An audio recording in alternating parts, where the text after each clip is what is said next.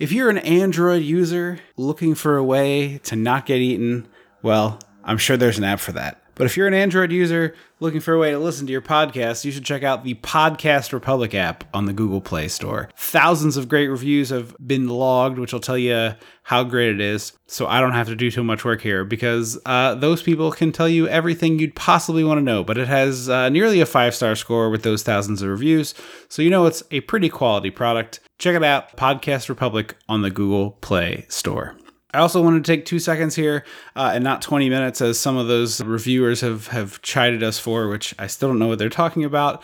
But we're about halfway to our newest Patreon stretch goal of brand new episode every single month for the $5 tier. So we're about halfway there right now. If that's something that interests you, sign up and help us build a thing together. There's quite a few bonus episodes right now and all sorts of movies, several of them in studio. You got a Die Hard coming up in September. You're getting a full-length in-studio episode of Bill and Ted's Excellent Adventure. So really excited about that. That'll be our Patreon episode for September, the original Bill and Ted's Excellent Adventure, because Face the Music comes out then. But if you'd like to hear that stuff, check it out, patreon.com/dissectingthe80s. I'll add a bonus goal right here and now. I haven't talked this over with Andrew, so he might protest. But if we get up to 3/4 of our goal in August, which is our anniversary month of the podcast, July was 2 years anniversary of the Patreon.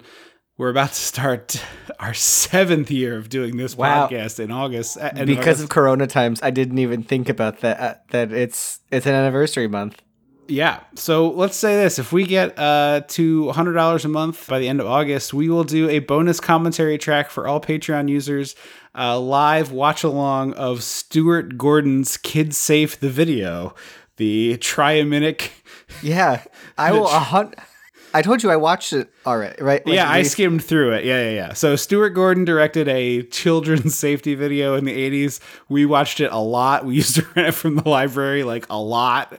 More than 2 children should watch a safety video. More than 2 children should watch any PSA, I feel. But if we get to $100 a month in August, we're at like 75 right now. So 5 people away. At the $5 level, basically, we'll do a bonus commentary watch along of this starring video. Andrea Martin, and most of the cast of Second City, and Kane Hodder, I believe, plays Jason in it. Maybe I think that is Kane.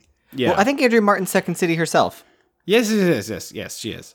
Anyway, patreon.com/dissectingthe80s. And if you don't like these ads, just use the fast forward button. It's really not that hard. Welcome to Dissecting the 80s. I am Trip Lano, one half of the Mega Podcasting Powers, and with me, as always, is a man who knows that if you must dispose of your alligator, the proper thing to do is to let it loose in the streets, not in the sewers. The Macho Man, Drew. Andrew Lano. And it's kind of like the anti-version of Finding Nemo. Yeah, it is. It is very much like that. Like in that one, it's a good thing to go to the sea. Also, just I'm sure everyone is old enough and mature enough to know that it is a bad idea to flush animals down the toilet that are living because yes, of course. They are dead. Yeah. It is Grinding Nemo is what sanitation workers call that movie.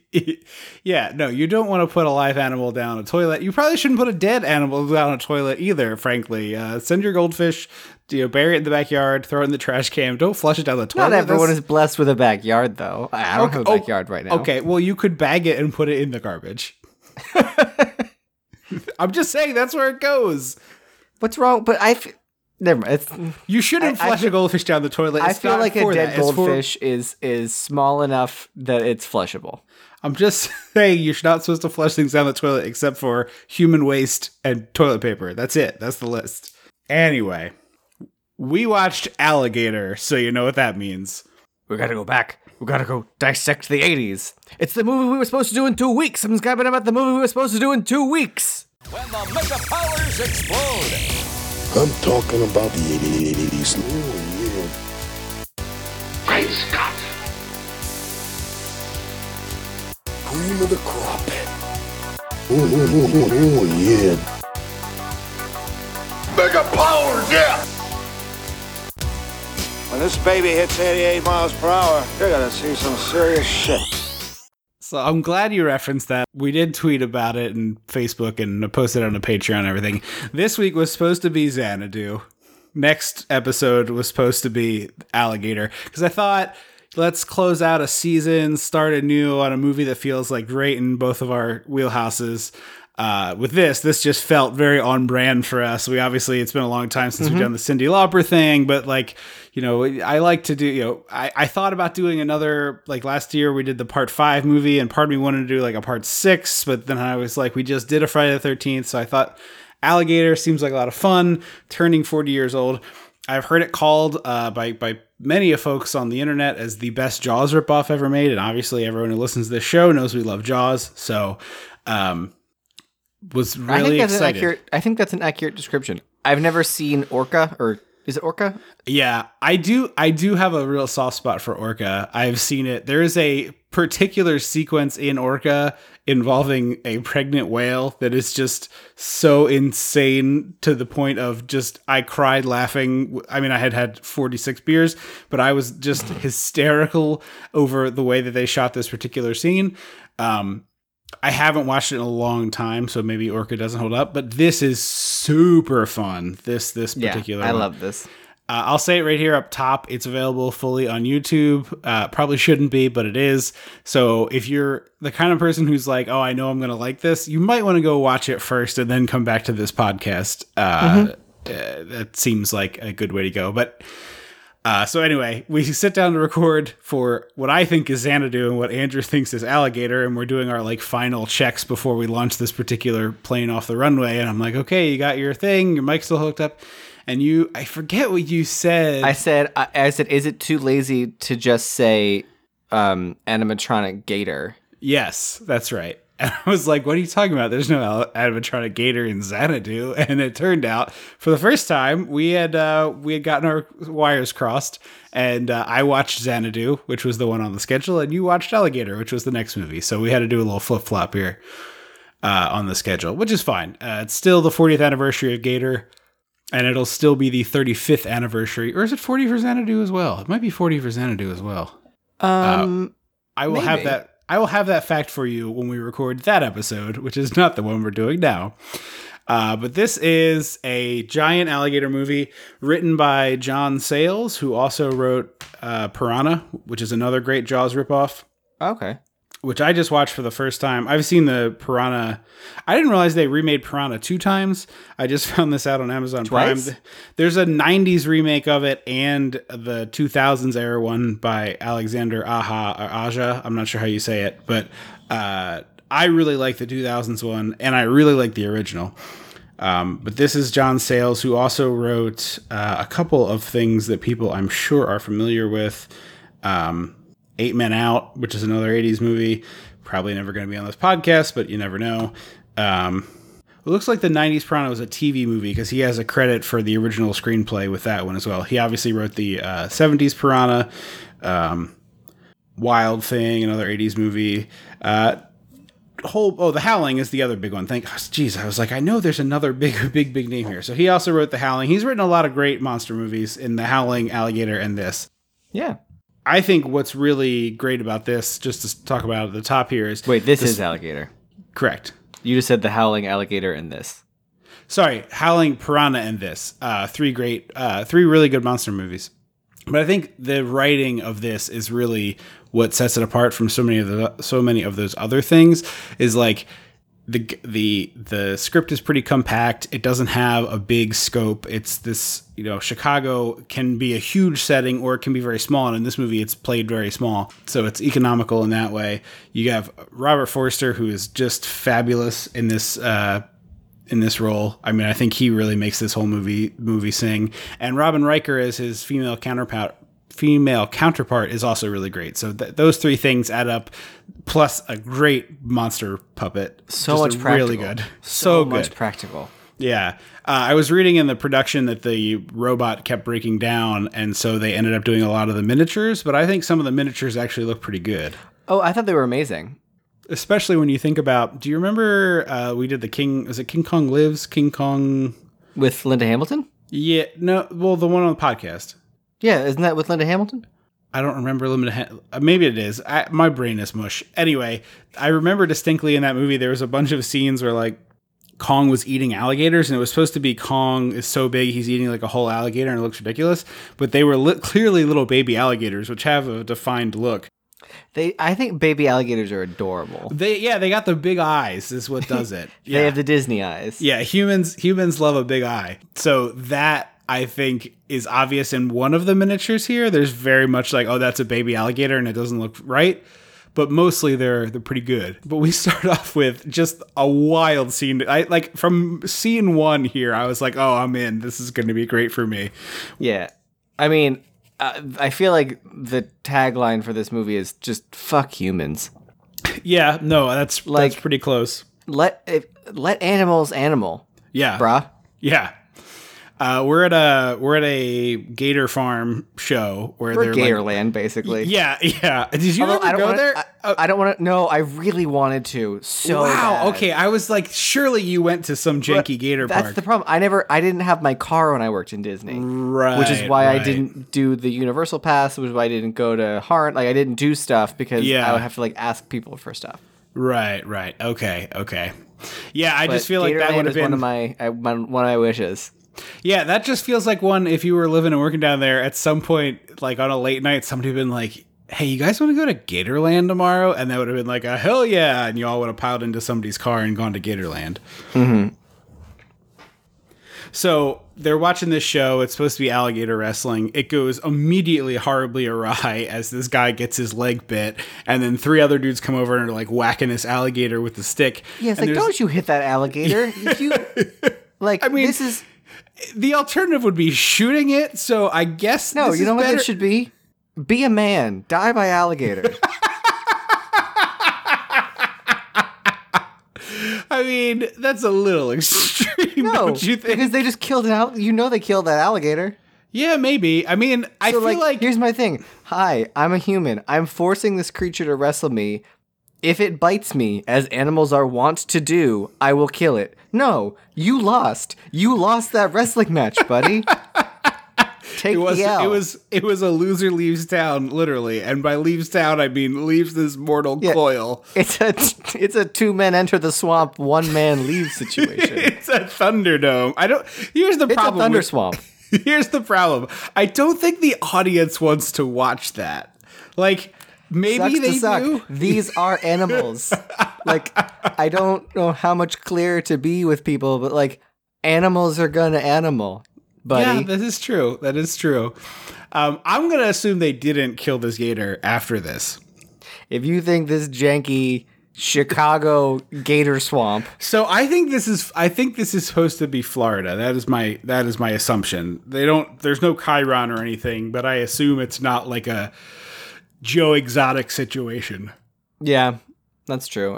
Florida's flush with gators. Yeah, and there's a gator farm. You turn on the hot water for your bath, and a gator pops out. We have hot and cold running gators. Like a gator in a toque with a scarf on. Ugh. Yes, the one at Blizzard Beach. Yeah, he has a name. I think it's Allie.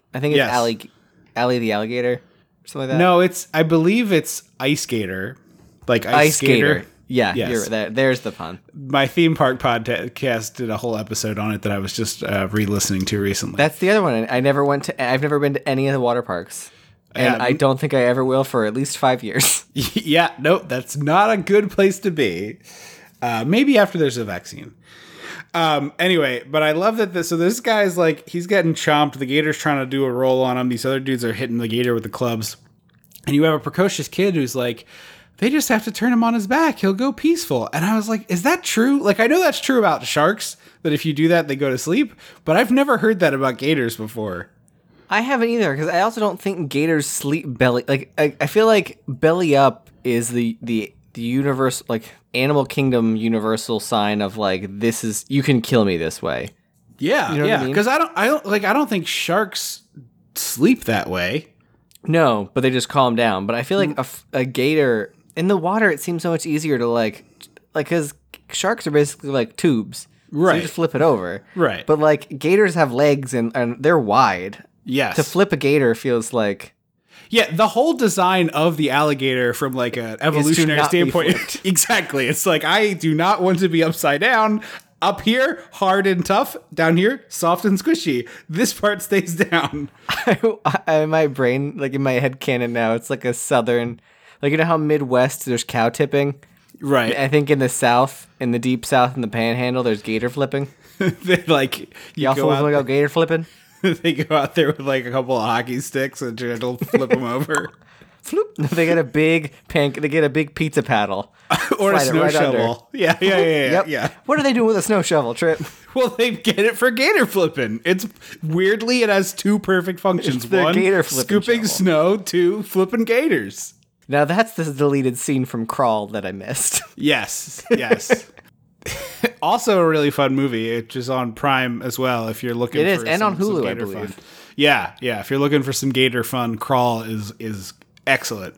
But this girl follows up watching this man get chomped with her parents, like buying her an alligator, a baby gator, which I think were still kind of a thing when we were young. Oh, Clarissa from Clarissa Explains It All had one in the show. Oh, really? Yeah. So like that was also filmed in Florida. Yes, no, it was. I was just reading a book that was about like the early days of Nickelodeon. It wasn't that great, so I'm not going to recommend it to you. But to you being you or the listeners, but they did talk about the alligator, and I was like, oh, that's right. She had a baby pool with an alligator in it for like the first season, and then it just like quietly went away. Like how big of a baby? Like a baby from this movie, or like I think it was more in the foot long-ish range. I have no memory of there being a baby gator on Clarissa Explains It All. Yeah, she had so maybe I could be totally wrong on the size. No, she absolutely had a baby alligator in a pool in her bedroom, because I remember thinking that was insane, both for a place to keep it, like in the house, and also the place that you sleep. It seems like just a loose baby pool. Here's a picture of the gator. It looks, I feel like in the foot long range, decent sized gator. That's just a foot. It's out of the like big-eyed baby range. Although here's a picture of her with it, and it looks a little bit smaller than that. But yeah, she had a. I can't believe I don't remember the baby gator. Clarissa Explains It All. Yeah. Okay, I found a better picture here. This is Clarissa and the gator in the same image. This is fun for the audio medium of a podcast. Yes. Well, it's about a foot long. Would you agree? Yeah. Totally. Okay. So she's got a baby pool. There's some sand in it. There's like a fake little castle, a couple of like a beach flag or beach umbrella, and a palm tree for the gator. I can put this picture up there, but also, I mean, if you really are curious, you could Google it. But it's not that interesting. It's just that she had one. Is what I was getting at. But we cut immediately from like she's got this gator. We're back in Chicago, or what I assume to be Chicago again. There's nothing on screen, and a weird transition to get back there. Yes, yeah. You want to talk about weird transitions? Wait till you watch Xanadu, my friend. Holy mackerel!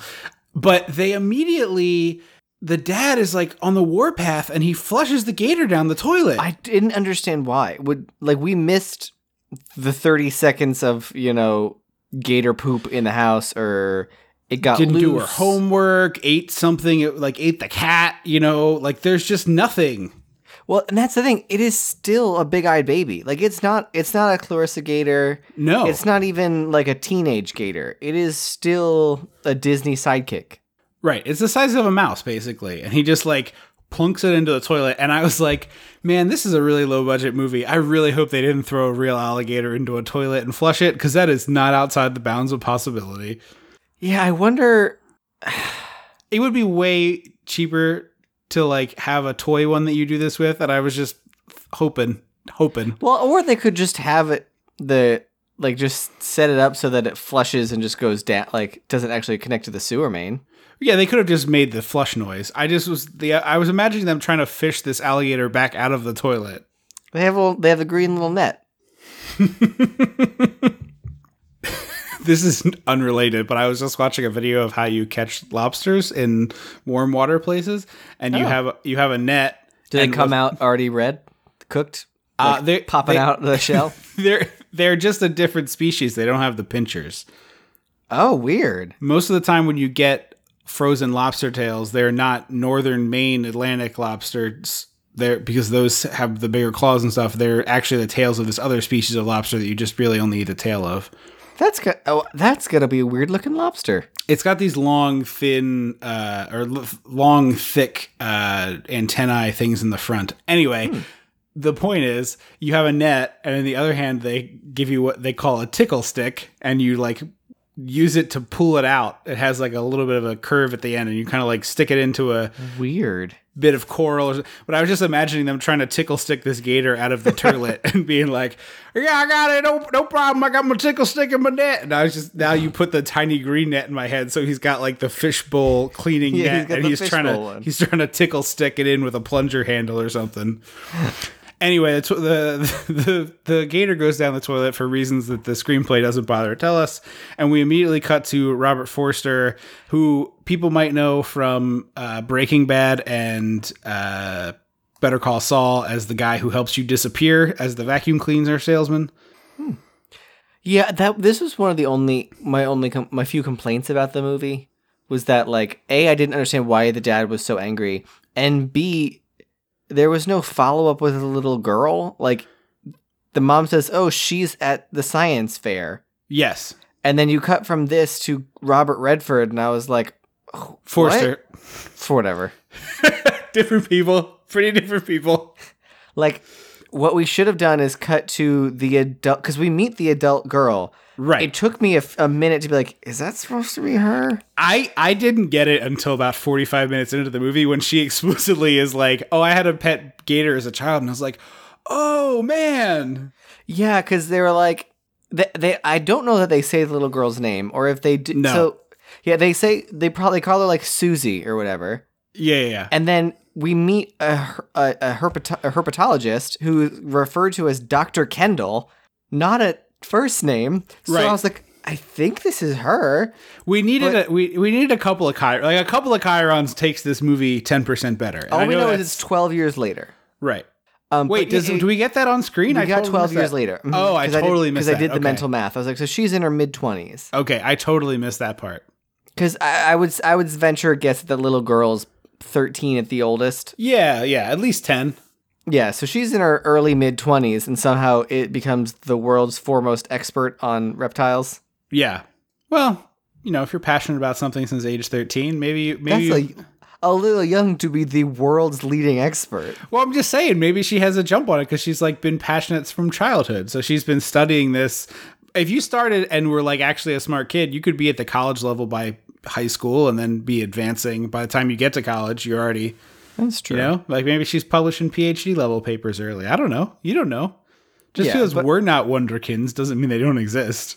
But I feel like we could have used some kind of like what would have been nice. Here's my pitch. Andrew fixes the movie. Is Dad flushes the thing down the toilet, the gator down the toilet. Yeah. The camera pushes into a family picture of mom, dad, and the little girl. Yeah. Pulls back out of that same picture, but this time it's in her office. Sure. Fine. And now we know it is definitely that same little girl, and she's going to be important later. Right. She is 11 years older or younger than Robert Forster in this movie. She was 28 at the time of filming, so that's just giving you a ballpark of the leading herpetologist thing. She also, I did not do the research because like who could possibly care, but I believe that she's credited in the movie Brink, the Disney Channel original movie about skateboarding. She did a couple of Disney Channel original movies. Yeah, but I think she's Brink's mom. She's also the mom in Don't Look Under the Bed, which is one of my favorite spooky ones. Interesting. Okay. Well, anyway, Robert Forster, who is excellent in this movie and is in general a very good character actor. And as we always say on the show, if you're going to make a low budget movie, you put some heavy hitter character actors in there. And this movie put one in the lead in Forster. And they also put, I don't know how you say his last name, Dean Jager, very well known character actor as well. He plays a man I dubbed Mr. Six because that's what he looks like, the guy from the Six Flags ads, but we will get to him in a minute. Oh, you're right. Yeah. I was like, Mr. Six, that's some Bond reference? Yes, no. Yeah, we'll get to him. He was like, I think that was actually a young person in a lot of makeup. Oh, for sure it was, yeah. But anyway, Robert Forster's at this pet shop, and the pet store owner is very bald, and he immediately like starts talking to Robert Forster about his male pattern baldness, and I'm like, what? I did not this joke was not funny to me, and it's a running gag. Well, turns out Robert, I was curious, so I was looking this up, and this is in the IMDb trivia, which I was going to get to later, but we'll just talk about now. Robert Forster apparently like ad-libbed a joke about his hairline, because I think he probably felt a little, maybe he felt a little uncomfortable with the age discrepancy between himself and Robin Riker or whatever. Maybe it's just in that mood about his hair, but he made a joke about it, and John Sayles was like, "Oh, that's really funny. Can I put some more of those in the script?" And he was like, "Yeah, I don't care. I'm obviously balding. Like, look at my head." So he just went and added them. I don't know if it's just like a personal thing, but I was like, this isn't fun. Like, why? This doesn't belong. Well, the pet store guy is like giving him genuine advice. He's like, just so you know, like you look like how I did when this started, and it was all downhill for me after that. But the other ones are the woman kind of being playful about it, which I didn't quite like. And all of his police coworkers being like, you got to put, Rogaine on it and sweep it to the side. I was like, what is happening? Yeah. This is a giant gator movie. Everybody has a lot to say about Robert Forster's hairline. The pet shop feels like a creepy old gay guy. Yes, he does. There's like something, it feels uncomfortable. The whole thing is uncomfortable, but I think that's partially good acting. Yeah. The guy is nervous. He knows that Forster's a cop, and he's concerned because he's doing illegal things. So I'm with you. It does feel off, but the bigger takeaway for me is that it's weird that Robert Forster isn't like, oh man, like this is weird, huh? I mean, maybe he's just not a good cop. He seems to be one, though, in the rest of the movie. I mean, so it seems like the movie universe does not think he's a good cop, but Robert Forster and his chief think he's a good cop. I don't know. I mean, he like the bomb thing he does real good with. Yeah. We'll get there. Anyway, I feel like the movie doesn't think he's a good cop because the mayor like wants the good cop off of the alligator case because it's hurting his chances of re-election. Oh, that's true. Real Mayor Vaughn situation. Can you imagine if there was big pharma in Jaws? Like can you imagine if that was a subplot of Jaws? I honestly am stunned that there isn't a big pharma subplot in one of the like later Jaws sequels. Honestly. Like they took it back. They're like, oh, we see that. Yeah, Yoink. Exactly. Jaws 4 has like a big pharma angle or something. And it's just a shark lobbying Congress. Right. He's got a little suit on. Congressmen and women, I come before you today to talk of the sea. He has a little pince-nez on his. Yes, yeah, oh yeah, for sure. And like a lot of papers, he's shuffling very carefully. Mm-hmm. I may look like a fearsome villain, but what I actually am is a miracle of evolution. I like that your human shark is just Danny DeVito's penguin. Well, I was trying to go piratey with it, but that didn't feel right after the first one, so I was workshopping the character. No, I like it. I just thought it was funny that that's where your mind went. There's a human shark in the new Harley Quinn TV show that I've started binging because it's available on HBO Max, and I think it's a black guy. Yeah, he's just like he's just like an everyday guy. I feel like the Danny DeVito penguin wanted to be a shark man. It's got the sharp teeth, which penguins do not have. They have beaks, though. Right, but he has fangy shark teeth. No, I think they're just like nasty teeth. I don't think they're... I feel like they were little points. Were they points? I know there's the scene where he's eating the smoked salmon. The raw... Well, it's supposed to be raw, but it's smoked salmon. Yeah, he's like spitting that black goop out all the time. Yeah, you're right. They're just nasty. I remembered them being points. It's because he bit that guy's nose off. Oh, yeah. He bites that guy's nose. Man, they made an action figure of it, and it is terrifying. Anyway, wait, like a Danny DeVito or penguin or a spawn? Yeah, well, like a NECA probably. I don't know the. Oh, you know what? I have seen it. It is NECA. Anyway, back to the movie. The police find a limb in the water, and they're getting Robert Forster to look over this, and I love the dialogue here between the guy from the coroner's office and Robert Forster, where he's like, well, I guess you're going to try to do identification. The guy's like, yeah, we'll be fine. We should be able to do it. And he's like, really? And he's like, yeah, we did a whole, we identified a guy just from a big toe once, had a funeral and everything. And Robert Forster says, must have been a small coffin. And it's like, this is less than 20 minutes into the movie. You're like, oh, I am where I want to be with this. Yeah, I'm down. I like the jokes in this movie. It was the hairline jokes that I was like, this doesn't feel. No, I'm with you on the hairline thing.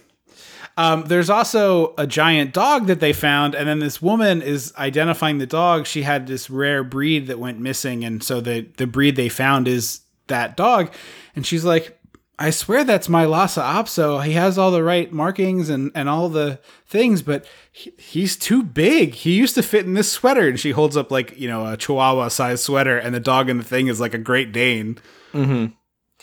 So I was like, oh, that's weird. And then this is when we cut to the pharmaceutical company we alluded to earlier, and we learn that because we see the pet shop owner stealing dogs off the street. Right. And then earlier, Robert Forster had said that someone stole his dog. Yes. And he's selling them to this pharmaceutical company for research purposes. And I was like, this is where I just was like, you know what? I am really excited to watch this alligator eat shitty people for 90 minutes. Yeah, absolutely. Which he doesn't quite do enough of. Like, this scientist needs to get got. Yeah, that pissed me off. Because the scientist is the son-in-law, right? Right. Didn't like that he didn't get a comeuppance. Yeah, I wanted him to get a chomp chomp. Yeah. That is my one quibble, is there should have been more bad guys getting it in this. But we go from the science lab to the pet store guy dumping the dead. So I guess the deal is like, I'll bring you dogs, you do experiments and kill them, and then I will collect the dog corpses and dispose of them for you. I don't understand why he has acquired both of these odd jobs. Like, it's got to be good pay. The second one must pay a lot more than the first, because like, you have to go into the sewer. Yeah. Well, they're paying him through a slush fund, so right, whatever that means. That's a real Seinfeld-esque, like, well, they know what it means, and they're the ones writing it off. I was gonna say it's not the Koch brothers. Who are the ones from the movie? Oh, the guys in Trading Places. Yeah, the Duke brothers. It's a real Duke brothers phrase from like, I know that's a thing, but I am too stupid to tell you what it means. Right. The pet store guy is down in the sewer dumping this dog body, and he throws it a pretty good distance down where it lands on concrete. And I do have to dock the movie some points for not having any level of bag of soup here, because it should have splatted. It was like 25 feet that it falls. Was that? I thought it was more like a 12. I mean, if you dropped a dog corpse, I don't want to get too graphic here, but if you dropped a dog corpse... the dog's dead, so it's not, the blood isn't pumping. But it's been experimented on, so it's like opened, probably. You're right. There's open. Yeah. I'm just saying, logistically, I feel like it should have. But here's the other thing that I find really bizarre about this movie, because I was like so excited about this part. So he climbs down the railing and he's like carefully nudging the dog into the water. And behind him is a small tunnel with objects in it. But from where we're looking at it as the audience, I thought it was the gator in the tunnel. Did you? I did too. Okay. So I was like, oh man, this rules. Like, he's going to back up and the gator's just going to get him ass first. This is going to be great. And then it turns out it's like a sewer grate that fell over, and the guy's trying to like push the dog past the grate so it gets out into the system better or something. So weird. But they do this same shot twice where it still looks like, even the second time I was like, all right, I know that's not the gator, but it looks like a gator. Put the gator in there. I think it's because it's very dark down here. Yeah. They don't do much light except for the flashlights, really, in the later scenes. And here, there's no flashlight. But he's the first person to get it from the gator, and it's okay, but it cuts away very quickly. Well, I think it's a Chrissy. It's a Chrissy Watkins. It's a whistle. Yeah, I'm with you on that. I didn't need to see like the gator necessarily, but this guy I could have seen like scream a little more and like disappear. More of a crunch. Yeah. Break some celery, Mm-hmm. There's a really great TikTok account. I can't remember what it's called, but it's a guy who does Foley. Mm-hmm. And it's really great because a lot of times he'll be like, it'll be like text in the beginning. It's like, close your eyes and then comment what you hear. And it'll be like, this is supposed to be the sound of like the crackle of a record. And it's just sand. Huh. It's like it's really cool stuff. Foley work is like one of my like secret loves. Breaking bones is almost always somebody taking an entire head of celery and breaking it. Mm-hmm. The other one I always think of is stab sounds is almost always a knife and a watermelon. Yeah, well, there's different melons they'll use. Yeah, depending. So anyway, he gets eaten, and we go from that to we found more body parts in the sewer tunnels, and then Robert Forster is there, walking around. And this guy fishes with a long pole, a Hawaiian shirt out, and he's like, "Oh, that looks like the Pet Shop guy's shirt." And then it occurred to me, it didn't at first, but it occurred to me at this point, I was like, "Is just like chubby bad guy always in a Hawaiian shirt in movies? Like, why is that the default? Because that's what Nedry wears too." Yeah, it's Jurassic Park. Although he was dressed as Chunk. Oh yeah, he is basically wearing Chunk's outfit. Someone showed me that apparently, I thought it was you who sent me that Nedry's outfits are all inspired by the Goonies. Yeah, basically. I don't know if that was conscious or not, but it certainly looks it. So at this point, Foster goes and interrogates this evil scientist about, what's going on. And this is where I was like, fuck humans, man. Because he's like, oh, your dogs are well behaved. He's like, oh, we cut the larynx when they get here. And I was like, you can go to hell. You can eat shit. Yeah. I mean, they're going to kill the dogs anyway. So, like, it's bad all the way down, I don't know that the larynx is particularly worse than the other things they're doing to the dogs. It's all bad. But this is the first of 2 times this guy gets interrogated by police, and his attitude is like, I don't have time for this, I'm busy. And I'm always you're not an extra on Law and Order, buddy. Right, like, I'm sorry, you're not allowed to be busy, we're the police. Well, it's like that movie trope of, like, moms in movies can be like, get out of my house, police. Your investigation is over. And people are like, okay, ma'am. Yeah, sorry to bother you. He also said this also pissed me off because Robert Forster heavily implies like, hey, I know you guys are stealing animals and it's illegal. Yeah. And the guy's like, oh no, all of our animal testing is heavily regulated through the SPC or something. And it's all, regulated. Probably and I was the like, FDA. Oh, that means that there's got to be a paper trail about all of your animals, and I want to see it. Right. Like, a good cop would be like, oh, so you wouldn't mind showing me those? Because... Yeah, you're correct, but in the point where he's a homicide detective working on a homicide, I don't know that he is going to, like, worry himself with illegal animal testing. Yeah, but if it's a link to the dead body... Right. Yeah, that would make sense. This scientist is either doing so many experiments he needs his legal supply plus the illegal supply. Right. Or he's just doing the illegal supply, which feels like that would make sense. Right. And then his future father-in-law, we learn, Six Flags man. Mr. Six.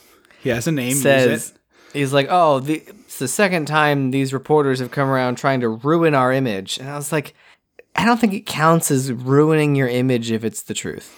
Like, ruining your image is lying about you. Right. Well, he's one of these guys where it's like, I'm doing something that I have chosen to do, and therefore everyone is out to get me. Yeah, I was like, you do shitty things to stolen animals. Like, it's a true fact. You also creep out everybody on Earth when you dance in front of your bus. That's true. I forgot about the bus. Is he still like a mascot for them? No, I don't think so. He definitely isn't, because he got phased out when Dan Snyder, owner of the Washington football team, got on the board of Six Flags and started making decisions about their company. Really? Mm-hmm. That's a weird jump. Yep. He is also the man behind the reason why Six Flags started selling mattresses, because the official mattress dealer of the Washington football team gave him a good deal. So they put in mattress stores in the Six Flags, because, when you're at a theme park, the thing you want more than anything is to buy the official mattress of the Washington football team. Didn't they? I thought what is their new name? Didn't they say it is literally the Washington Football Team because a lawyer in Atlanta has trademarked all the names they wanted to use for years now. That's brilliant. Yes. So they don't have a name. They are the Washington Football Team. Also, credit to Podcast The Ride, where all of that information comes from. It's a very good podcast. That actually might be on their Patreon, but it is a good podcast. There's this weird reporter who, for some reason, hates our lead cop, Robert Forster. Right. And it's never explained why. He's a Scoopy McScooperson, which is a very broad reporter stereotype trope that's in a lot of movies of they know too much information and they're, really hard-nosed and they're kind of pushing this person's buttons. And I always hate it. I just always hate it. Well, I'm fine. I'm usually when I see that, it would be the reporter would be taking on the pharmaceutical company. Right. No, in this case, they have this whole press conference about the bodies and is there a murder on the loose and blah blah blah, and it ends with this reporter being like, so it's interesting that these all seem to be knife-based killings, and your old partner was killed with a knife, and he's like, my old partner was shot. I don't know what you're talking about, and it's like, oh, so you do admit that he's dead, and it's like, yeah, that's not. What? You didn't gotcha him. It's honestly, just, Joan, this feels like gotcha journalism. It's just what is the reaction you're hoping for? Yes, his partner is dead. Are you accusing him of murdering him? Is that what you're saying? Yeah, I think it's because it felt misplaced. I'm so used to the reporters trying to take down the pharma company or something that it felt weird that he was aimed at this cop. Who's just seems like he's not a local hero. He's not keys to the city. Walk down the street, everyone's throwing him apples from the fruit stand. He's just a guy. He's not a Rocky Balboa. Think that, yeah. And I was like, that's why it felt weird to me that this reporter for some reason was like, I don't like you. I wanted there to be I got a speeding ticket. Yes. Or, you pulled me over. Yes. I needed. It could be petty, but I needed something. He acts like he's both Tango and Cash in one guy. He acts like he's Tash. Mm-hmm. And this reporter acts like he's both Woodward and Bernstein. Oh, yeah. I was going to say Meryl Streep in The Post. Yeah. Right? She was in The Post, right? I don't know. I never saw it. That's the worst era of Spielberg to me. I can't even be bothered. I'm sorry. That was 4 years ago. So yes, this current Spielberg. Yes, current Spielberg is so movie boring, book club movie bullshit. Go make fun shit again. Jesus. Well, apparently he is just capital Y, capital D, your dad. He's making a West Side Story movie. Steven Spielberg, of all the choices one could make to make the man who could make a movie about anything, could cash any check, any original idea, anything, is remaking a musical that's been remade 6 times? West Side Story's there's only been one actual West Side Story, right? But there's how many versions of it? It's already a remake of Romeo and Juliet. Come on, Steve. Also, it's a musical about white people versus Latinx people. Which feels like let's not get Steven Spielberg for that. I don't really want him to make Indiana Jones 5 either, but he left that because of conflict with West Side Story, and I'm just like, what are we doing here, bud? Yeah. What is it about that story that you're gonna put such an interesting angle on? Just go watch the old one. It's still in color, you weird nerds. Maybe it's the first movie he saw or something. I don't know. It can't. I mean, logistically, that seems impossible based on the timeline. His whole current era sucks to me. And Ready Player One was the one where you're like, oh, is the magic gonna be back? And it's just no, that movie sucks. That was the Ron Howard of Steven Spielberg movies. We are in a very Ron Howard period for Spielberg. This is his Ron Howard period extended. So, I was listening to this podcast talk about. They're we went to see John Williams live at the Hollywood Bowl, which apparently he does every year. Yeah. And he was he finally got Steven Spielberg to show up for one of them. And everyone was like, oh shit. Steven Spielberg came out on stage to be here's, I was asked what I would want to, play, da-da-da-da-da. And everyone's like, is it going to be Jaws or Jurassic Park? Which is it going to be? And he's like, and here's the inaugural suite from Lincoln. And everyone was like, God. What? And they're which like, I'm sure is a good piece of music, but come on. They're like, it's just your dad being like, I don't think people appreciate Lincoln enough. Yes. Yeah. Well, we're down a rabbit hole on Spielberg and probably should have saved this for one of his movies, but I feel like there's a documentary that was there was a documentary crew that was following him when the awards were being announced for Jaws. And people were like, you're going to get nominated for Best Director. This is amazing. And he didn't. And I feel like from that moment, it changed his whole career trajectory because he started trying to make a different kind of movie. And he had some success through the 80s and stuff. But then 93, you get Jurassic Park and Schindler's List in the same year, which is bonkers. The craziest year. He makes both those movies at the same time, makes one of the biggest blockbusters ever in Jurassic Park, and this hugely renowned, culturally important movie in Schindler's List, which I fully acknowledge is like an important piece of filmmaking, and I think it's great the way that he has worked to preserve Jewish heritage. All that stuff is great, wonderful. But ever since 93, he's other than the weird aberrations, like every once in a while he dips his toe back into magic and wonder, but it's like, I am a serious filmmaker, capital S, capital F, and I don't have fun anymore, and I just miss the fun. What fun, like, dip your toe in movies can you think of offhand? So Jurassic Park 2 is called Lost World, not Jurassic World. Yeah, there's that. There's Ready Player One, which I don't think they're very good, but that's just like he occasionally like deigns to be fun again, and then otherwise, he just is making movies for your mom. Not necessarily our mom. Also, because I want to be clear, he's your dad, right? Like the man. He's the same man who, when presented with the opportunity to introduce, give a little speech about the two most iconic pieces of film music in history, decided it's going to be the inaugural speech from Lincoln. Yeah, or E.T. would have been a good pick in the one that you're just in the situation you're describing. Yeah, that's true. Indiana Jones, also a great pick. The Close Encounters music is great. So here are the other dip your toe into the fun of the modern era Spielberg, which I should have saved this for a Spielberg episode, but that's fine. Catch Me If You Can in 2002 is definitely a fun movie that I like that movie. That's Spielberg? Mm-hmm. Huh. He does War of the Worlds, which is a fun movie, but is very, very serious and also stars Tom Cruise. Yeah. And then The Adventures of Tintin in 2011, which also the same year as War Horse. And then Did he do Hugo? No, that's Scorsese. Mm. But after Tintin, it's War Horse, Lincoln, Bridge of Spies, the BFG, which I would argue probably goes into my dip your toe into the fun world, but that movie stinks. I can't imagine that movie is good at all. Ready Player One, and then West Side Story. Steven, also, what are you doing? I still don't understand why there's a War Horse movie, because the impressive thing about War Horse the play was the giant horse puppet. Right. It wasn't the story. Right. It's like King Kong the musical. No one can sing you 2 bars from King Kong the musical. Right. What can they tell you? The fucking gorilla animatronic and puppet were amazing. Right.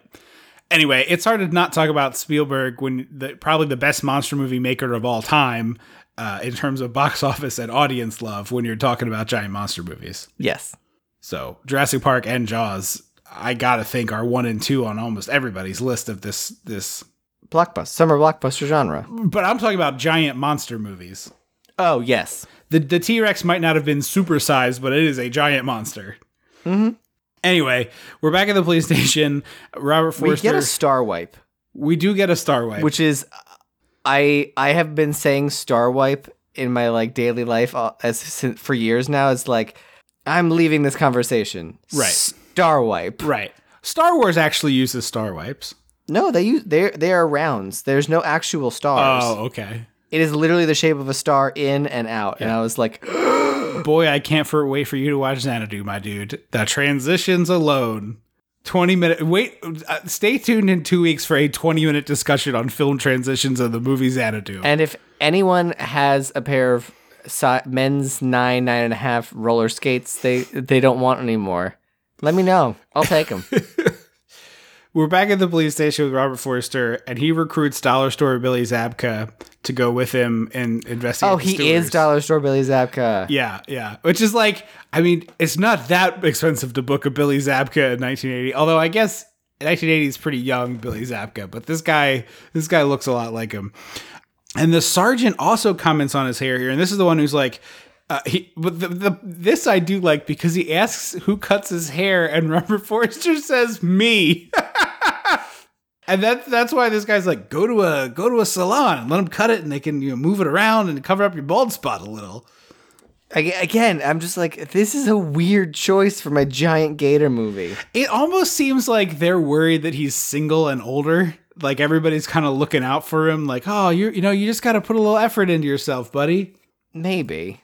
But this guy comes bursting into the police station with a ticking clock on his chest, and he's threatening them with a bomb, and he's going to blow them all up. And Forster just basically shuts this situation down. He has Billy Zabka grab the guy, and then negs him. He's yes. like, "What? You're gonna blow?" He's basically a Gen Zer, where they're like, "Oh, death." Whatever, man. He's like, okay, boomer, but not that way. It means a guy blowing up. Yes. And he walks this away. was another very weird scene where I was like, this is a giant gator movie. Did everyone forget? This scene is to make you think like, oh, Robert Forster is like a super cool cop, because he very calmly, like fake Billy Zabka grabs this guy, and then Forster's like finding the wires. He's like, look for this kind of switch. And the guy finds it and turns the switch off. And then he figures out how to disarm this thing. And then it's like, oh, it's just a clock radio. But later it's not. No, later he gets dynamite from a different case and puts them together. So he knows how to turn an actual clock radio into an actual countdown clock? He knows how to make a bomb, yes. I assumed this was a bomb without an explosive attached to it, and he just added the explosive. Oh, I thought this guy was crazy and just taped. Well, there's all kinds of wires on it, though. So maybe it was just like almost a bomb. Maybe. Yeah, again, I was like, this is so, like, this is a giant gator movie. Right. Did we all forget about the gator? Where's the gator? If I was a studio exec, I'd be chomping my cigar like, there's no gator. Where's the gator? Well, I do have to remind you, Jaws, you don't see the shark for a very long time. Yeah, but there's not a scene of Chief Brody arresting some dude for drunken disorderly conduct. I mean, there is literally a there's scene. No dude kicks open the door as to the autopsy room and is like, I killed Chris Watkins and I'm gonna blow you guys up. Like, that didn't happen. But there is a scene where Chief Brody makes faces at his child, and there is a scene where Chief Brody drinks a whole bottle of wine in a pint glass. Like, there is a lot of character. No, the pint glass is establishing relationship between him and Dreyfus. Well, again, I agree with you. I'm not saying this movie is as good as Jaws, but I do think some of this stuff that you hate is building the Robert Forster character and making you like him more. Maybe. Anyway, we're searching the sewer. Like, I want the gator in a trench coat and a fedora in the background. Doing a Ninja Turtle. Yeah, like has a cigarette. Anybody in his mouth. got any fish? Got a little cigarette in his mouth. I'm hearing like Jessica Rabbit, like femme fatale music. You want femme fatale gator? 100%. I have nothing but time for a femme fatale gator. If anyone's an artist, I want to see that. They do, like, the hat covers one eye and he's like, I need your help finding a missing person, and he vomits up a hand. He's like, the rest of him. They do refer to the alligator several times on IMDb and elsewhere as Ramon, which I think is like kind of like the Bruce nickname. I think it is, yeah. But they seem to think that they call him Ramon in the movie. Did you catch that? I did not at all. So she named him Ramon. Oh, okay. I'm pretty sure. I want to say she named him Ramon, or... Okay, that makes more sense. Her like pet gator was Ramon. Yeah, I'm pretty sure. Well, anyway, we're in the sewer, and Blondie goes missing, and Forster's like calling out to him, and then there's the gator POV shot, but it's actually Blondie grabbing Robert Forster's ass, which is like weird energy for these cops, huh? Who aren't partners. No. It's Robert Forster's like, hey, I need to go into the sewer to find this, to like see what's going on, and no one wants to work with him, which I guess because they think he killed, I don't know, man. Yeah, it does. I think everyone's just like, I don't want to go in the sewer is the real deal. But so this is, I was complaining earlier about how stupid IMDb trivia is, which is like, I rarely check it for the show just because it hardly ever has anything useful. But this is one of the most egregiously stupid ones. There's a shot here where the two of them are looking around the sewer, and one of their flashlight beams kind of illuminates behind them. Shot. No, it's awesome. But it reminded me. There's a scene in Crawl just like it. Mm-hmm. Mm-hmm. It's also like straight out of Halloween, any slasher movie. It's like, oh, the killer's right behind you. So they're he's holding his flashlight, and then he like tucks it under his arm so that the beam is behind him, and the audience can see right behind them is the giant gator. It's great. Like, it's a super cool shot, and then like he moves it, and the gator's gone. This is listed in the IMDb trivia under spoilers as like, did you know that when he puts it under for a split second, the audience is like, yeah, because I watched the movie. What? This isn't trivia. What? I fucking love when trivia becomes a plot point. And the other problem with IMDb trivia of late is like 50% of it is like, did you know that so-and-so was in a Marvel movie? That's not trivia. That's not trivia. That's not in any way, shape, or form trivia. Yeah, it gets really annoying when you go through and it'll be like, Harley Quinn's drinking a margarita, which is very common with her tacos. I'm like, yeah, I watched the movie. It's like that, again, unless it's like a Joker-rita, like that's not helpful. Yeah. So we get a real Deep Blue Sea situation where the water is not deep enough to hide what they're alleging is a giant killer crocodile. Right. So I don't know where he's hiding. He's very, very dark in color, and there's no light. So I imagine he can hide in less water than you would think, but that's stretching it. That's fair. He shoots the gator a whole bunch down the further tunnel, and then they flee, and they're climbing up. This is literally a scene they stole for Jurassic World 2? The first one. No, the second one, where they go back to the island. Yeah. They're climbing up this tunnel, and the gator's underneath, and unlike Jurassic World 2, they don't both get out. The gator chumps Blondie and just drags him down. Because Blondie's an idiot. Yeah, he is. He doesn't scrunch he lets his little legs dangle. Well, okay, I do have a little... like, Robert Forster could have scooched over a little bit, and they both could have hung on the top couple of rungs. Or he could just crawl his legs up and do a weird pose for a minute. Yeah. I mean, I assume the gator wasn't going to go anywhere, so they... Because Detective Pikachu, in the Jurassic World movie, he climbs back up. He does climb back up. But they climb up, like, next to each other. Movie. No, it is fun. It is fun. What's his name? Rafe Spall as the bad guy is quite nice. In Detective Pikachu? Yeah, isn't he Bill Nighy's underling? Oh, you know what? You're right. Mm-hmm. Okay. Yeah, I was real mad that he I was like, you let yourself get it. You didn't want to keep your legs. Yeah, I mean, he's not doing a great job here, but also, I mean, it's kind of terrifying. Also, here's a question. You see a large green reptile. What does your brain say? Alligator? I think mine says croc before it says alligator. Interesting. Yeah, I don't live... I mean, I just know crocodiles are not in America. Oh, really? Yeah. Gators are American. Didn't know that. I mean, they're not American, but you can find them. Gators vote, man. Yeah, it's like, yeah, you got to watch out for that gator vote. No, it's like, but I remember the third political party, Gator. God, I wish that there was one of these things just willy-nilly through the halls of Congress. Just going through Congress. Yeah, exactly. His tail. Yeah. God, that would be a delight. You can remember because they both have an A. If you're in America, It's an alligator. Huh. Interesting. Okay. I was curious because I was like, my brain says crocodile before it says alligator. Should you find yourself in a place where you need that information, you can remember. Not in Gatorland. Yes. So he's at the hospital because there was another weird-ass transition, and they're like, hey, you've been talking about alligators in the sewers, so you should probably stay for some observation. And as he's going to leave, the reporter pops into the room and is like, oh, hey there, shit for brains. Yes. And I was like, how did you know he was here? He's also in the hospital room with the chief of police, who's played by Michael V. Gazzo, who people probably know as Frank... is it Pettengill?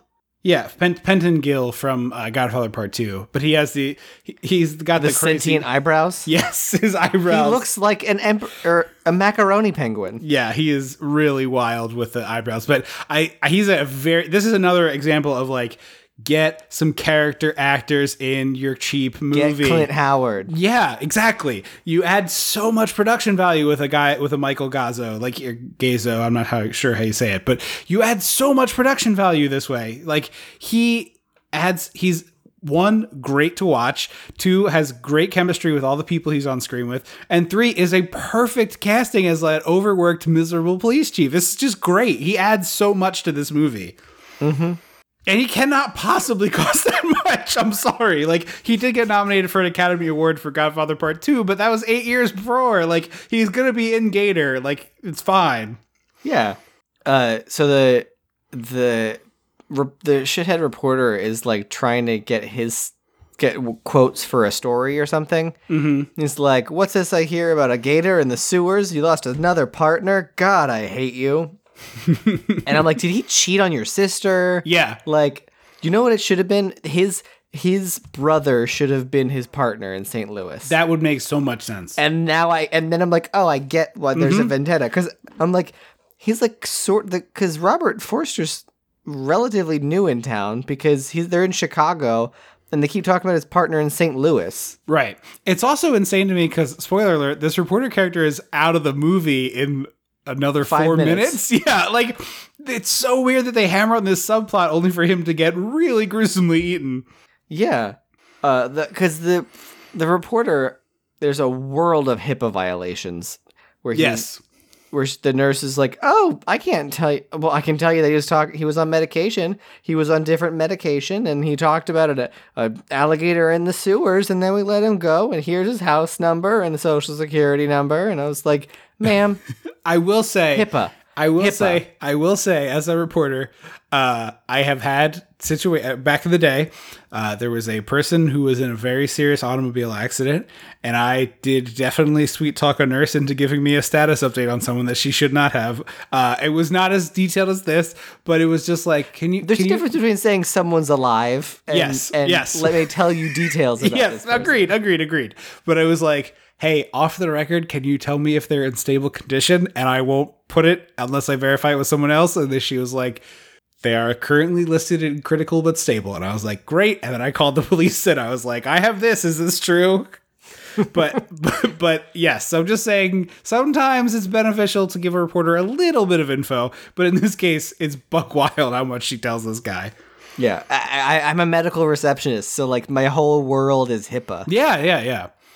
We also kind of skip past, but at one point is it Robin Baker? Robin Riker. There's a wrestler named Britt Baker, and my brain keeps wanting to say Britt Baker, and I'm like, that's not it. They go to Robin Riker and they talk about this giant gator that Forster saw, and she's like, that is impossible. Like, there's just no. She laughs them out of their. Yeah, she's like, that's insane. It would starve to death. So that's right before the scene that we just talked about. So reporter gets all this information. He goes down into the tunnels with his camera. He picks up this boot, which is like, hey, bud, you're touching evidence. Like, come on. Also, poop boot. Yeah, that is a poop boot. You're in the sewer. Yes. That's a poop boot. But he takes a bunch of pictures of the poop boot. He's also, so he takes a picture of this shopping cart that's down there for some reason, and then starts like art departmenting it. Yes. And he's like moving things around. So like this license plate isn't, I'm like, buddy. Yeah. He's definitely staging the photo, which I think is supposed to make you like okay with him getting eaten because he's a bad, like, cheaty reporter. But I didn't get that mad about it. I already didn't care. I didn't care that I was like, this guy's kind of an asshole. Right. And he, as he's getting eaten by the gator, is firing off his camera flashes. Mm-hmm. And I was like, oh, damn, that'd be cooler. I thought it was just, I thought the flashes were just an artistic way to show him getting eaten. I was like, it's a shame that no one's going to find these photos. Right. But they 30 seconds later. Well, this is a plot point right out of, I think, Jaws 2. Is it Jaws 2 or Jaws 3? It's in one of the Jaws movies, this exact sequence where the diver takes pictures of himself or herself getting eaten, and then the police find the camera. I think it's the second one. Yeah, because the police find the camera and they're like, hey, look, proof I'm not crazy. It's a giant shark.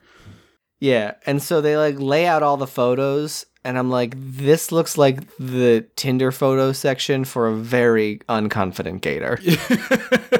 It's like an eye, just the mouth, just an arm. And I'm like, if I have to if I have to print out your photos and lay them on the floor with scotch tape to figure out what the fuck you look like, get out of here. Get off my Tinder. I was just hearing in my head like that really generic 90s song they would always play like when characters would be changing outfits. It'd be like, work a girl. Work a girl. And the gator's just like runway, like voguing. It's like almost RuPaul music. Yeah. Like, get my good side. Then he puts on a trench coat and fedora and he's like, this is the outfit. And he covers one eye. Yes, yeah. I have a note that just says, and just like. Couldn't be bothered to finish my thought. We get a really awesome set of gator pics in the newspaper that remind me of the magazine Birdie's flipping through in Jaws of just the like shark carnage. Oh yeah. The one that Ellen finds when she sees the boat. We also didn't talk about this. Reporter did write a story about Forster that like implicated him in the fact that his partner is missing because he had a previous partner go missing, which is a wild accusation to make in a newspaper. Also, he went to them for a quote, and then an hour later, the article was published, which means there's no way that anything they say was going to make it into this article. Right. We get someone says spare no expense, and I got very excited. And then the scientist is like, "There's no way this gator could be huge," and I'm like, the photos are right there. You're literally looking at pictures of it. What do you mean, lady? And so they treat the gator like Bane from Dark Knight Rises and send a bunch of SWAT team. They really do. It's like every cop on the force in full gear. Yeah, it's crazy. Is this when... Oh, yeah. So the cops go down in the tunnel and they are banging pots and pans like it's New Year's Eve for some reason. And I guess that's supposed to like scare it out. Like I think they're trying to flush it out to one exit point, but it doesn't work. But I don't know how that doesn't work. Well, the gator just outsmarts them. And this is the best by fit. What tunnel? I don't understand. Like if there's only so many tunnels underground. Right. But he's got his secret gator tunnels. Then I want to see that. I want to see the gator pulling a candelabra on the wall and like. I want to see. I just think they are going down like the main channel, and he's on a small enough subsidiary that they're like he can't possibly be down there. It's too small. Because then he does his friggin' Hulk out when these kids are playing baseball, which is a weird. It's not stickball. It's like actual baseball, street baseball, and street hockey feels more like. Like street baseball fees weird. This would be very early for street hockey. Stickball was like a really prominent thing, but you would play with like a smaller bat and a ball that was less likely to shatter people's windows because you would play it on the street. Yeah. Like Pop-Up, our grandfather tells stories of playing playing ball games in the street where when he grew up in South Philadelphia, and it's like they sure as hell weren't playing with something that was going to break a window because someone would have gotten their ass beat. And maybe died. Right. And so these kids though are playing like 10 feet away from a very nice looking car, and all of a sudden we get some Star Trek like camera tilt shakes. Whoa. And the gator hulks out and pops through the concrete of a sewer, like the access point for a sewer on the street, just destroys the sidewalk. It's delightful. Yeah. So do you still call this, and then an actual gator crawls out, is this still considered miniature, or would this just be like, would you just call this to scale?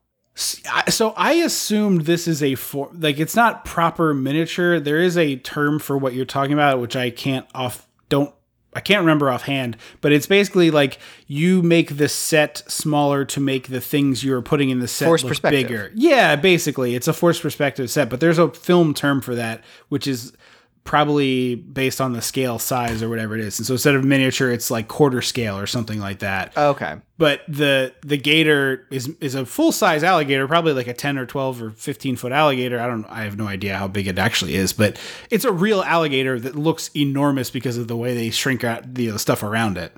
Yeah. And this leads to, and it's practical. And then this leads to another delightful bit of practical business where a cop car comes careening around the road, smashes into another car and blows up. And then the cop drags himself out of the window because the car is destroyed.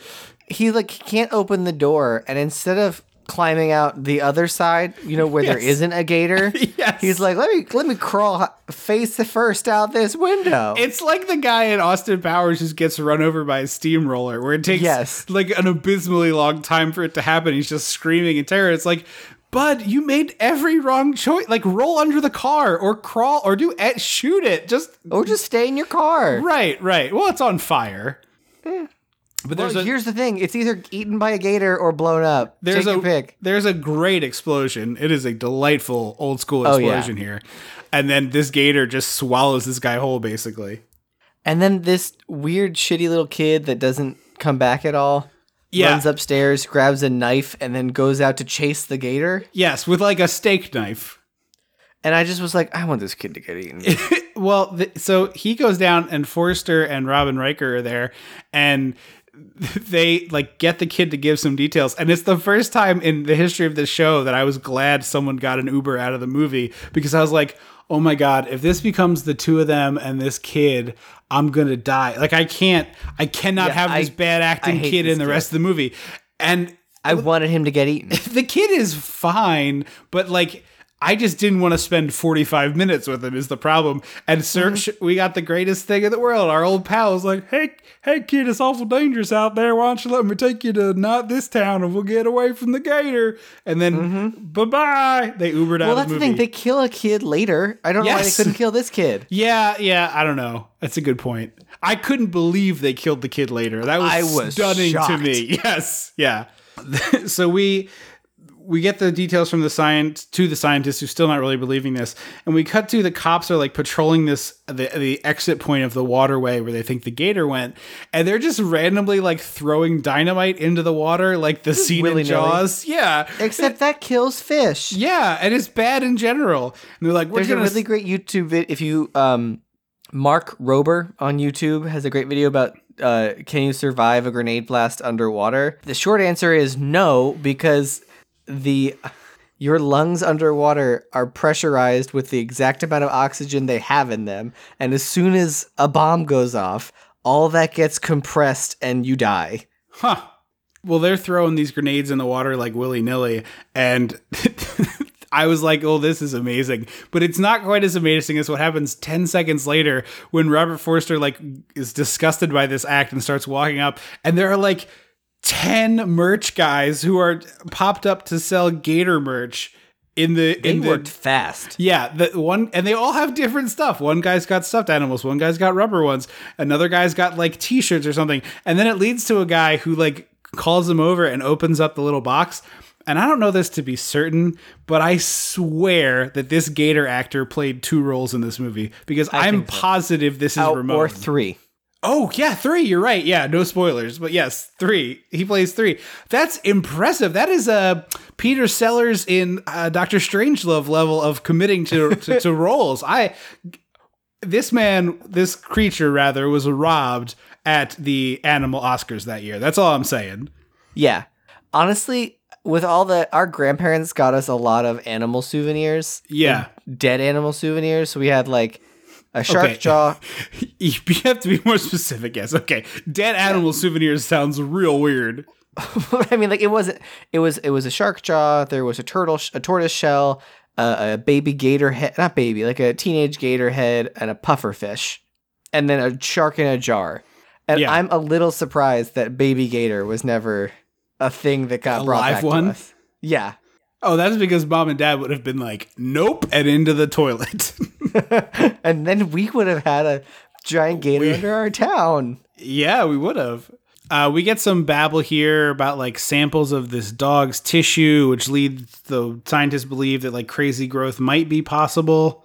Because the whatever they've been injecting the dogs with makes the dogs grow, and the gator's just been exclusively eating these infected dogs. Right. So we're immediately with cops rushing to a sighting of the gator, and this is around minute 52. They bring in a hunter to hunt the gator, and he's a shitty misogynist. And I was just like, yeah, I mean, he sucks. Chomp. But this guy is not as big as I would want the big game hunter character to be. Yeah, I said he needs like a pith helmet or like a tooth necklace. Yeah. Like He needs. I need the guy from Jumanji. I need Jumanji. Yes. Or there's a character in the Spider-Man universe whose name escapes me. Who's like he's like a big game hunter and he wears like pelts and stuff. He's got like a saber-tooth necklace. Yeah, that would be great. Yeah, like I need that. Yeah, he needs to be more ridiculous. Or at least like a hunting vest. Like I got to have more on this guy. But the cops go to rush to investigate a gator sighting, and this is about minute 52 of the movie. If you're watching it, there's an extra in a yellow t-shirt who very nearly gets killed by a car, and it does not look on purpose. What? He's like, the car comes careening around the corner, and this guy has to like hightail it out of the way of this very, very quickly moving vehicle. It does not look like a stunt. You said minute 52? About that, yeah. It's either it's like within a minute or two after that, but it is either a very, very competent stunt performance or someone almost dies. In the year 1980, never. Right. And this leads to one of the what I like about this movie a lot is like there keeps being scenes that I'm like, well, that's the craziest part of the movie, and then like a little bit later it tops that. So like first we had the gator pop out of the concrete, and I was like, well, that was awesome, that was wild, not going to top that. This now we got gator in a pool, hiding under floaties, like actively hiding under the floaties. Yeah, and it's like Chekhov's gator in the pool. Don't you worry, we're coming back to that to blow your mind in a minute. Meanwhile, we have more evil scientists being like, I don't have time to talk to you people. And this leads to Robert Forster getting kicked off the case. Actually, the force entirely. He makes him turn his badge in. Yeah, because we find out that the mayor's in bed with Big Pharma. And because he's like, we need to get rid of this. Because the cop straight up says, what was the breed of dog? Lhasa Apso. They go to question, Big Pharma Ken, and he's like, how much would you pay for a hot Lhasa Apso? And I was like, and they're like, we got to get rid of this guy. Yeah. And so that's when Mr. Six is like, get rid of him. And Mr. Six calls in the mayor to try to help. Mm-hmm. And as he's leaving, he goes to get the Speak and Spell countdown and a comic book Dynamite bundle, like a Tex Avery cartoon Dynamite bundle. It's a Lego bundle. Yeah, but this scene is straight out of Hot Fuzz. He's like, let me just raid the evidence closet. No one's going to worry about that. Yeah, I feel like when a cop gets fired, they like walk him out. Like He doesn't just get to like do his own thing. Take your time, bud. Don't worry about it. You're cool. We like you. So they team up. He teams up rather with Robin Riker. And the two of them are searching the sewer, and they find this like really gnarly dog corpse in the tunnel. The dog corpse was too high. Yes, it's like for some reason it was at like head height, like human head height. Yeah, I was imagining the gator getting up on his hind legs and being like carefully spreading it out up there, like smushing it up in there. Yeah, but the guy who's with them is like the sewer employee that somehow they got to go down with them, and he's like, that's it. I'm using the rest of my vacation. At least in Florida, the gators stay in the swamps. And he goes like running out of the thing. Yep. I love it. Like there's that was just a great line. So many little delightful lines in this. And this is where we see that the scientist that I called Ken earlier is going to be the future son-in-law of Mr. Six. And it looks like Mr. Six wants to fuck his son-in-law. Yeah, but I think it's more like, I'm grooming this guy to take over my criminal enterprises. See, I had a daughter and no son, so I gotta get a guy in here to take over the business. I've given him the business. Right. And the mayor's there, and Mr. Six is like, oh, you know what? We will be putting a bounty on the head of this gator. And the mayor's like, well, we can't do that. And he's like, I'm gonna pay for it. The mayor's like, I guess we can do that then. All right, money. We cut to a weird-ass late-night children's costume party. Oh, also that conversation with Mr. Six and the mayor sets up the wedding seat. Yeah, it's the wedding is soon. Yeah, sorry. But yes, it's a children's... I guess it's a Halloween party.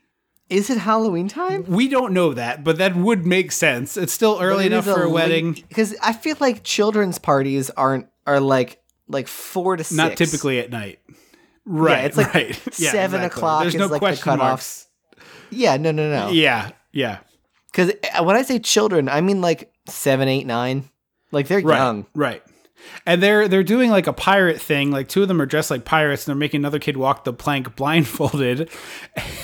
And then so it's dark in the backyard, and they walk the kid onto the plank, aka the diving board, and he gets to the end of it, and he's about to walk off, and the lights click on, and you see the gator underneath. He lifts the blindfold a little bit, so he sees the gator, and tries like, no, and they think he's just being a little pansy, so they shove him in the water. Yes. He gets got.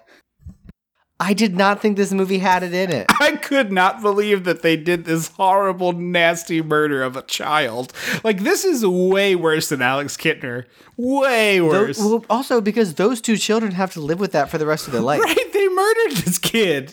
And it's like the whole pool turns red, too. Like, a lot of blood. Yeah. Because it's a movie, the scientist and the cop have to fall in love. Because here's the thing. It's an hour and 27 minutes, this movie. Yeah. And I still feel like they wasted too much time. Like, I would rather have more alligator. 3 minutes less of this and 3 minutes more of the wedding sequence. Oh my God. There's no way you didn't have more wedding. No, I know. There has to give me angles. Like, give me the same thing from 2 angles. Like, there's no way they didn't shoot that to death. Like, I'll take 3 to 5 more minutes of the wedding sequence. Yeah, Thank you very much. Cut the stupid romance and just show me wedding crocodile carnage. Right. Gator carnage. And it would be totally fine for her to shower because she fell in the sewer, and I would also want to shower. Like, it's fine. Also, her shirt, so she comes out of the shower, and the whole top half of her shirt is soaking wet. And I was like, did you not dry off at all? Well, her hair is soaking wet. Like, she's drying it with a towel, but it's just dripping everywhere. Your hair, you can towel that off more before you put a shirt on. There's options and you could also here. You could do the like tie it up in the towel thing. Turban-y thing. Yeah. And so they go down to Bone Town. We can just leave it there. He's so weird and creepy. I just didn't like this because he was like, if I take you to dinner, I'm just gonna be worried the whole time. Like, is she gonna come spend the night? And I was like, what?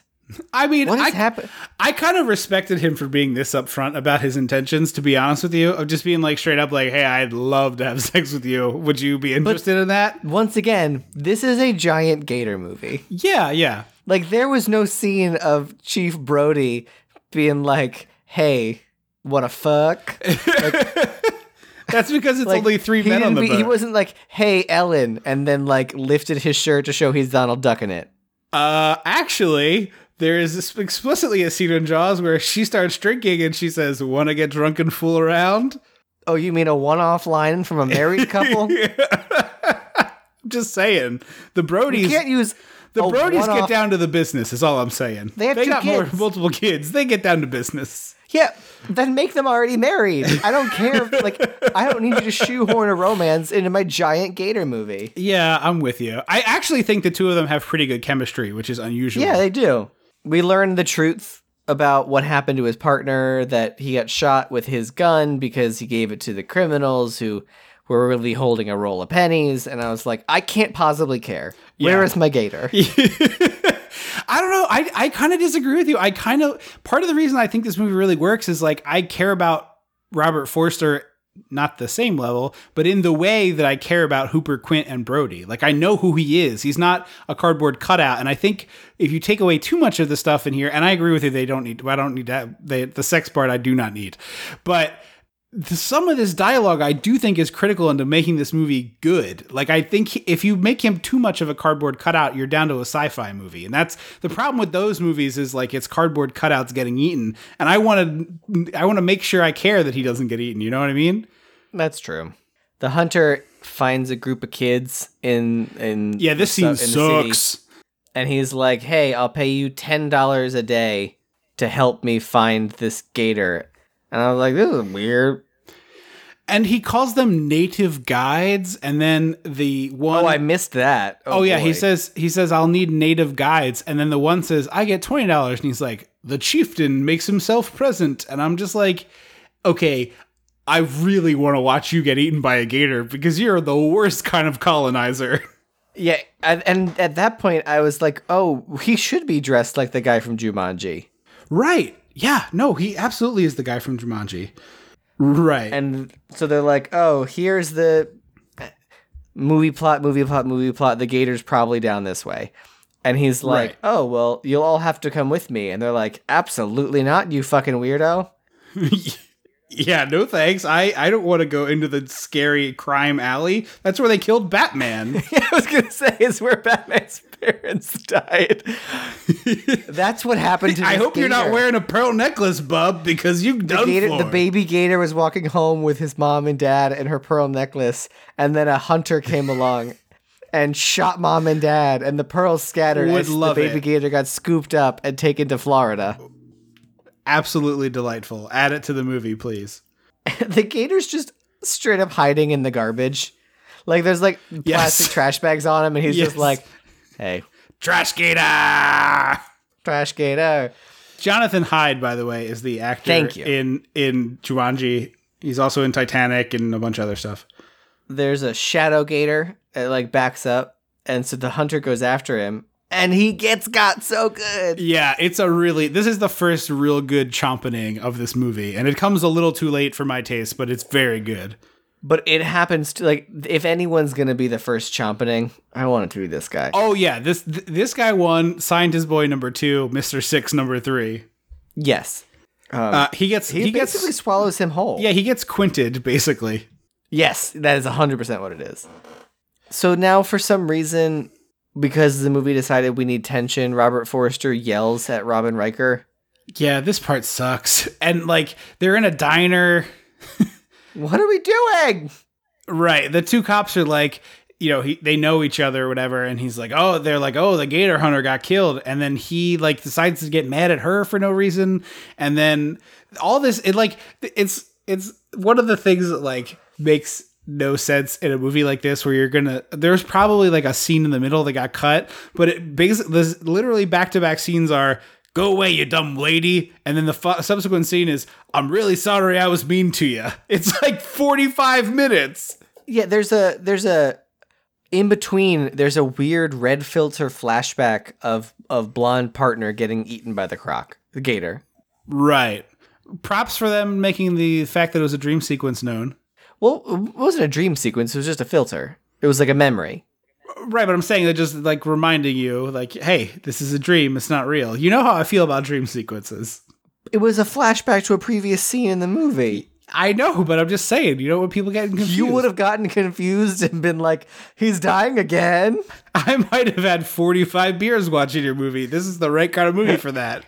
And so he goes to meet the doctor's mom, and for some reason they're like, she's crazy. Well, she has like Alzheimer's is the problem. Like, because earlier we heard her on the phone telling the doctor, like, it's a school night. And the doctor had to be like, I'm the teacher, mom, remember?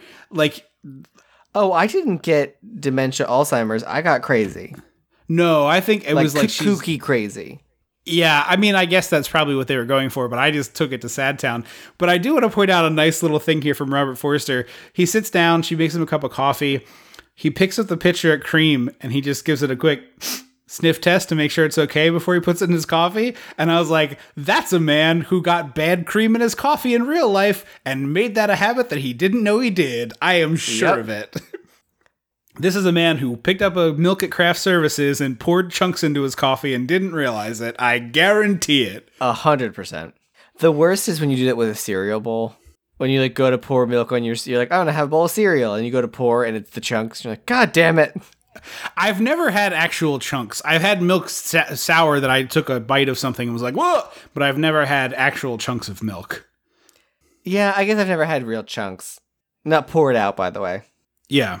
So he pushes her onto his bed, and he's like, you're a great scientist with beautiful tits. And I was like, what's happening? Yes, yeah. It's her Giant bed. gator! I wish people could see him push his chair back and scream with his arms wide of like, help me!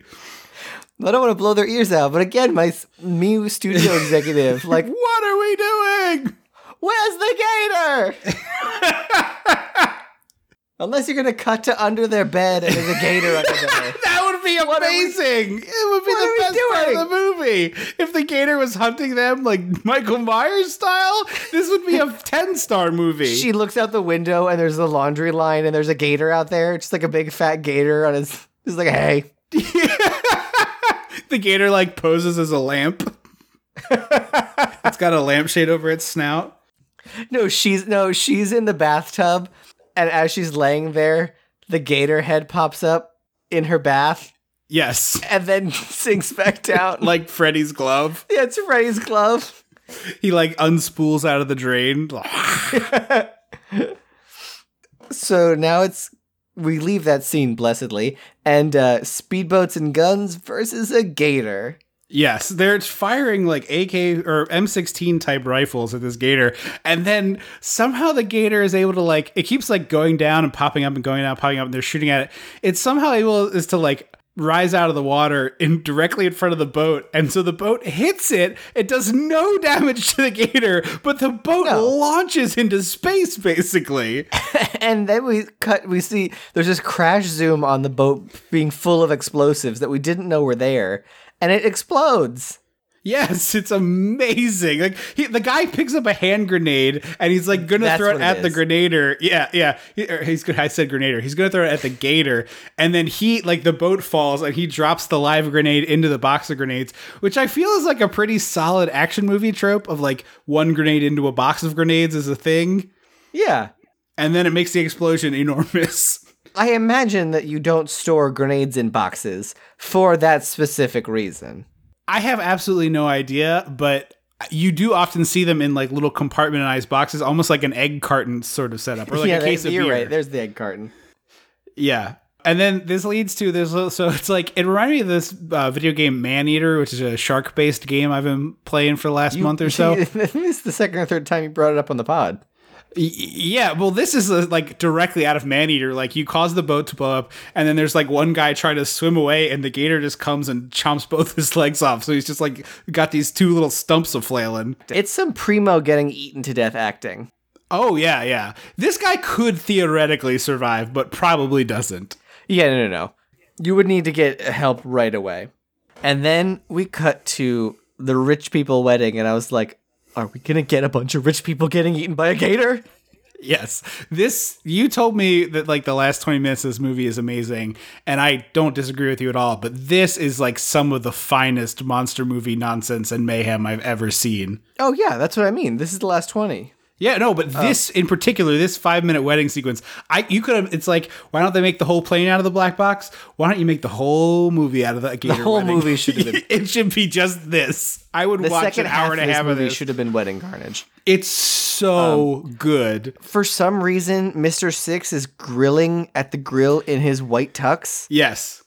You can't understand a word he's saying. He's babbling incoherently about like getting the wood and the wood making the meat good and blah, blah, blah, blah, blah. And everyone's just kind of like humoring him. Meanwhile, he's grilling like 3-pound porterhouses. They're like a phone book thick, like an old 80s or 90s phone book thick, not a current phone book. And then we get this awesome shot of the smell of the things like wafting into the woods, sort of Tex Avery style.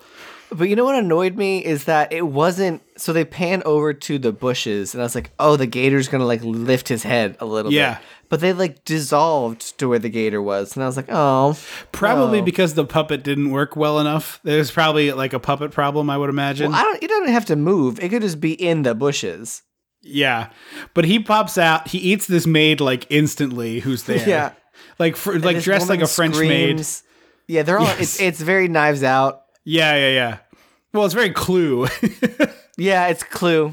I was listening. The gator looks so good. It looks so good. It's like a delight. It's exactly what you want out of a movie with the title Alligator. Like, he's tail whipping people. The guy goes flying into a whole cake, which I want to add to my list of things I would like to do as a movie extra. Yeah. The bride gets pushed into the pool. Yes. There's an awesome tail whip where he hits a guy and he goes flying and he does like a cross body block wrestling style and takes out 2 people into the pool. Yes, he does. He like totally tackles 2 people. He eats a bunch of people. There's a couple maids, a violin player, or a band player. Yeah, I wanted a scene where he ate an upright bass, a double bass. Like, yeah. I wanted like the bass player to like throw it and the gator just like and just turn it into splinter like toothpicks. That's what I really wanted. No, I want him to eat a baby grand. Yeah, I'm fine with someone that. Tries to like they're flapping the top at the gator. And then the gator's like chomp, and you hear that classic like smashed piano sound. Yeah, I would love that too. Mr. Six abandons his daughter and son-in-law. Yes, and the mayor. I was like, they're like running away, basically hand in hand. And then when he gets to his car, he shoves the mayor and gets inside. And I was like, why? Why? It makes no sense. And then he's like frantically screaming at his driver to like drive away, and the guy can't because the gator has arrived, eats the mayor, like swallows him whole, which is delightful, and then just tail whips the hell. Yes. And then I don't know why he decides to destroy the car and not eat it. It makes no sense. But he hits the windshield like 6 times until it's gone. That kills the driver. Then he crushes the car. Like he gets on top of it practically and swishes it. And Mr. Six like slowly lays down and dies. It's weird. I wanted so Mr. Six to get a more visceral death of like harm. I almost wonder if the actor was like big enough and had enough clout that he was like, I'm not getting inside an electronic gator. Sorry. You got to kill me a different way. I ain't doing that. So then the cop and the scientist get to the front. We talked about it at length, but I cannot tell you how much that sequence rules. Like it is so good. If just that sequence is on YouTube, treat yourself to watching it. Or just scroll through the whole movie and find it, because it's like about 20 minutes from the end. Yeah.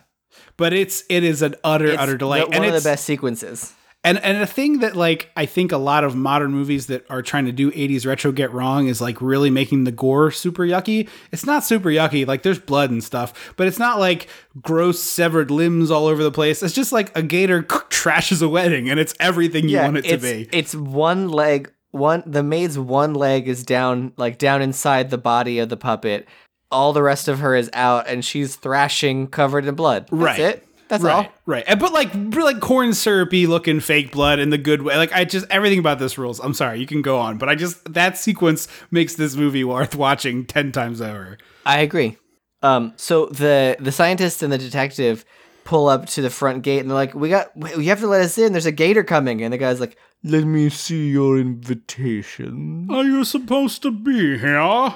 And I was like, and they're like, the gator's coming. And I was like, no, the gator's here. How does the front gate, like, there should be a flood of people trying to get through this gate. Right. Everybody should be fleeing in terror at the giant gator. We don't get to watch the young pharmaceutical asshole get eaten, which bothers me. Yeah, I feel like that must be like a scenes deleted situation, but man, what a bummer. Yeah, we should have gotten a close up of the groom. The groom should have pushed the bride in the pool to get away. Yes. Cuz like she gets knocked in by people, but it should have been him like, get out of my way, and shoves her. Right. So they're like, we were right. The gator is going back to the sewers. And within 3 seconds, Robert Forster finds the gator again. I was like, okay, well, it feels like we're just kind of rushing this. Yeah. It's like they were like, all right, we shot the wedding sequence. Oh shit, we have 1 day left to finish the movie. Everybody hurry. You got to run serpentine from a gator. If I learned anything from the worst case scenario survival handbook, it's always serpentine. Right. So he's down in the sewers, and he pulls out a gas mask, which was alluded to earlier as something that would be helpful in the sewers because they were full of methane. So it's like, oh, it's going to make this gator explosion way better. Well, yeah, I was like, I thought he was going to like toss a match down there, but then I remembered he had the dynamite, and I was like, oh, we're combining things. Ties the dynamite to the little ladder thing, and the gator tail whips his mask off. Yes, like very precisely tail whips his mask off. It's weird. It's like a whip. Yeah. So he climbs up. Oh, he had told the scientist to like make sure this manhole cover is clear and go get the chief. But an old lady has parked her car on it. And so the scientist goes back and is pounding on this door like, lady, you gotta move your car. And the woman is like not listening, and so she rips the door open, shoves the woman across, and then throws it in reverse. And I was like, we don't have enough old lady shoving in movies. Like we need more of that. it's like a 2 or 3 minute sequence where there's a garbage truck that's like very slowly emptying a dumpster and they're like frantically back out the window. But just the moment of like Robert Forster getting to the manhole cover, putting a shoulder in and starting to lift it, and this lady's tire rolling right over it, I was howling with laughter. Like it's such a delightful way to create this obstacle at the end of the movie. Yeah, it's so good. And that goes back to what I said at the beginning, is like, it's just well written. Like that is a well written visual joke. Mm-hmm. Shows the old lady, drives away so he can get out, and they blew the fuck up out of a real fake croc.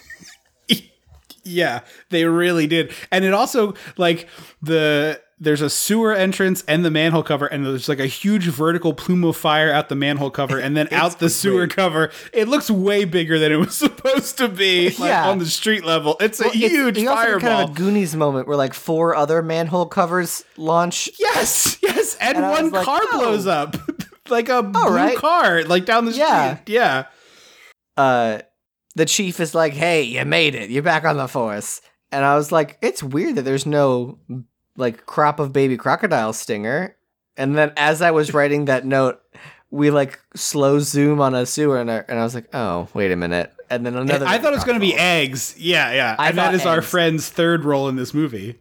Yeah, I did too. Like Godzilla. I also I thought the movie was going to end. They like the two of them like are talking, Robin Riker and Robert Forster, and they're like talking while looking down the manhole thing, and then they pull the manhole cover across, and it looks like it's going to be like credits. And I was like, oh my God, this is the first manhole cover close end movie in the history of cinema. It's got to be. Frankly, I wish they did do that because it was great. I was like, oh, this makes sense. Yeah. But I like the little gator tease. There is apparently a sequel to this in 91, but there's just no way it's as fun as this. No way. Yeah.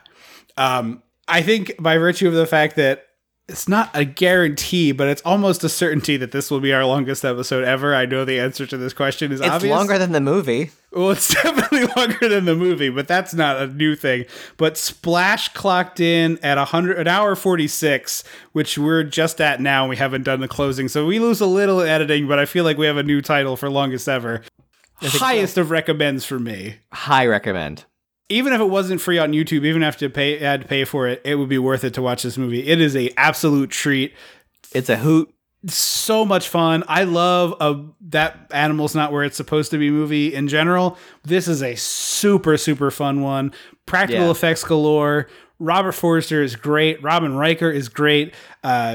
Gazzo, who we talked about earlier from The Godfather, he's great. This is just so fun to watch. Like highly, highly a great time at the movies kind of movie. I didn't have to think about anything else for an hour and a half. It was a treat to watch this movie. It was so lovely. And it's such a rare treat for us to get to watch something good on this show. Yeah, although we've been doing better lately. This honestly is like right at the cross section of it's new to us, it's totally insane, and it's delightful. Like that's the perfect episode of this show. There aren't that many movies like that, unfortunately.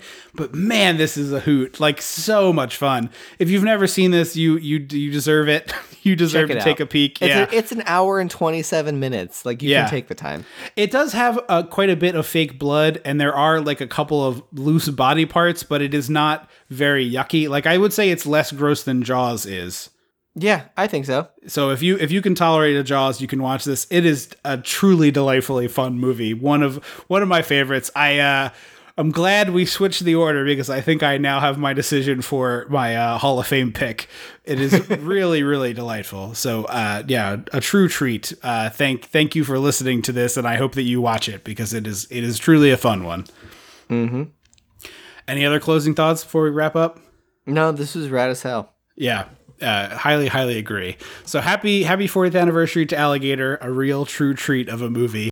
Thank you for listening to the show. Don't forget to check us out on Patreon, patreon.com/dissectingthe80s. Check out the Podcast Republic app if you're on an Android device. Dissectingthe80s.com, at Dissect the 80s on Twitter, and Facebook.com/dissectingthe80s. We would love to hear from you. And if you haven't done it, review the show. And if you review it somewhere other than iTunes, just send a screenshot to dissectingthe80s@gmail.com. I get updates automatically from iTunes when we get reviews, but I can't do that for every site out there. So if you write a review and you want me to read it, send it to me, dissectingthe80s@gmail.com. Thank you so much for listening to the show. We really, really appreciate it. We will be back in 2 weeks, August 24th, with Xanadu to close out season 6 of the podcast, which is crazy. Wow. Thank you so much for listening. I have been Trip Lano. I will always be Andrew Lano. Until next time. Don't you forget about me.